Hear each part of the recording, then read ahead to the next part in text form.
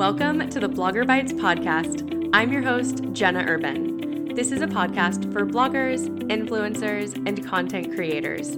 Here, I'll share transparent advice plus emerging tools and platforms to empower you to establish your brand, serve your audience, and monetize your influence. I'm so happy you're here. In today's episode, I'm going over my favorite free and paid tools that I use for my blog content, social media, and business. I'm just going to start off right now and say I'm kind of a penny pincher, especially when it comes to my blogging business. If I'm not seeing a return on my investment, it's very hard for me to continue paying for it month after month or year after year. Now, I'm not saying this is how you should run your business. I'm just framing this episode so y'all understand my point of view. With that said, investing in your business is extremely important, but I'm very aware of where my money is being spent, so I'm able to really make sure I'm utilizing the tools that I'm paying for. In this episode, I'm not going to get into the services and platforms that I pay for, like website hosting and domain registration, but I do want to call out that those are investments and they're just as important as the tools I'm going to be chatting about. I also can't talk about expenses without bringing up the importance of educational resources like courses, digital products, attending conferences, and retreats. Okay, without getting too far into that, I'll step off my soapbox and get into the best free and paid tools for bloggers, influencers, and content creators. Let's talk photo editing. I use the free Lightroom app along with Snapseed to edit my photos. It's what I've used for years. I really have my process down, but I will say it's one of my stretch goals to replace that workflow with editing in Adobe Lightroom on my desktop, but I'm just not quite there yet. I do pay for Photoshop, but I use it mostly for resizing my images and making graphics. I learned how to use it in college and I really like some of the features it has. Somehow I'm also just more comfortable using it rather than Canva, which would be my free tool alternative for creating graphics and visual content.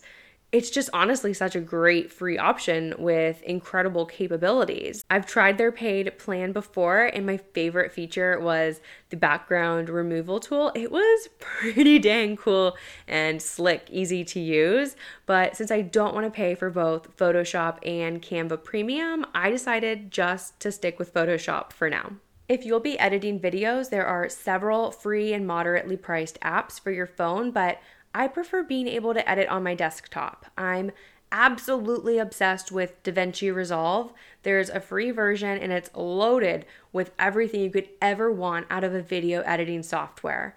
I also really like that there are several resources online should you need help. So I would highly suggest checking out DaVinci Resolve if you're editing videos for YouTube, TikTok, Instagram, Facebook, all the places. Switching gears a little bit, if you're monetizing, it might be a good idea to look into a business bank account. I dragged my feet on this for a good while, but finally came across Novo per a recommendation from one of my blogger friends. You can get a free online business checking account along with a debit card to keep expenses separate from your personal accounts. It works just like a traditional checking account and includes an invoice feature, so tracking is super easy.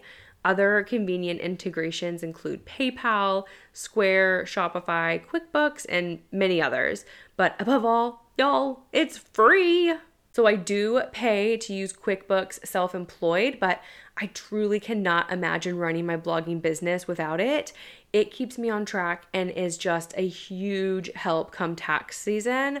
I used to use Wave and it's a great free option, but I can say I'm very happy with QuickBooks. So for years, I managed my email subscriber list through MailChimp, but there was always something lacking and just making the process a pain. So a few years ago, I switched to Flowdesk and it's just been so seamless ever since. The best thing about Flowdesk, in my opinion, is that your monthly or yearly price is not tied to your subscriber count or email frequency, meaning as your list grows, you'll pay the same flat fee. And last but not least, key search. What would I do without my keyword researching tool? There are so many paid tools, so find one that works for you.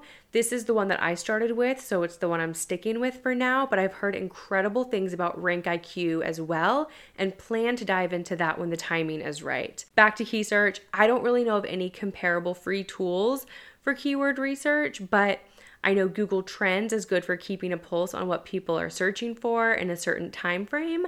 It won't give you the same insights you'll find in these paid tools, but it's just something to keep in mind. As you can see, I really try to keep my expenses low and only use tools that further my business along and keep it thriving.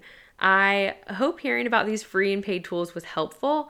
And honestly, these tools are the ones that I use multiple times throughout the week. So be sure to reach out and let me know if I missed one of your favorite tools. I know investing is so important for your blogging business, but this is something I'm always asked. What are your tools of choice? And so I also just love learning about new ways to grow or simplify my business. So again, I hope you found value in this week's episode. Please consider leaving me some feedback through ratings and reviews. And thanks again for joining me, Jenna Urban, in this episode of Blogger Bites.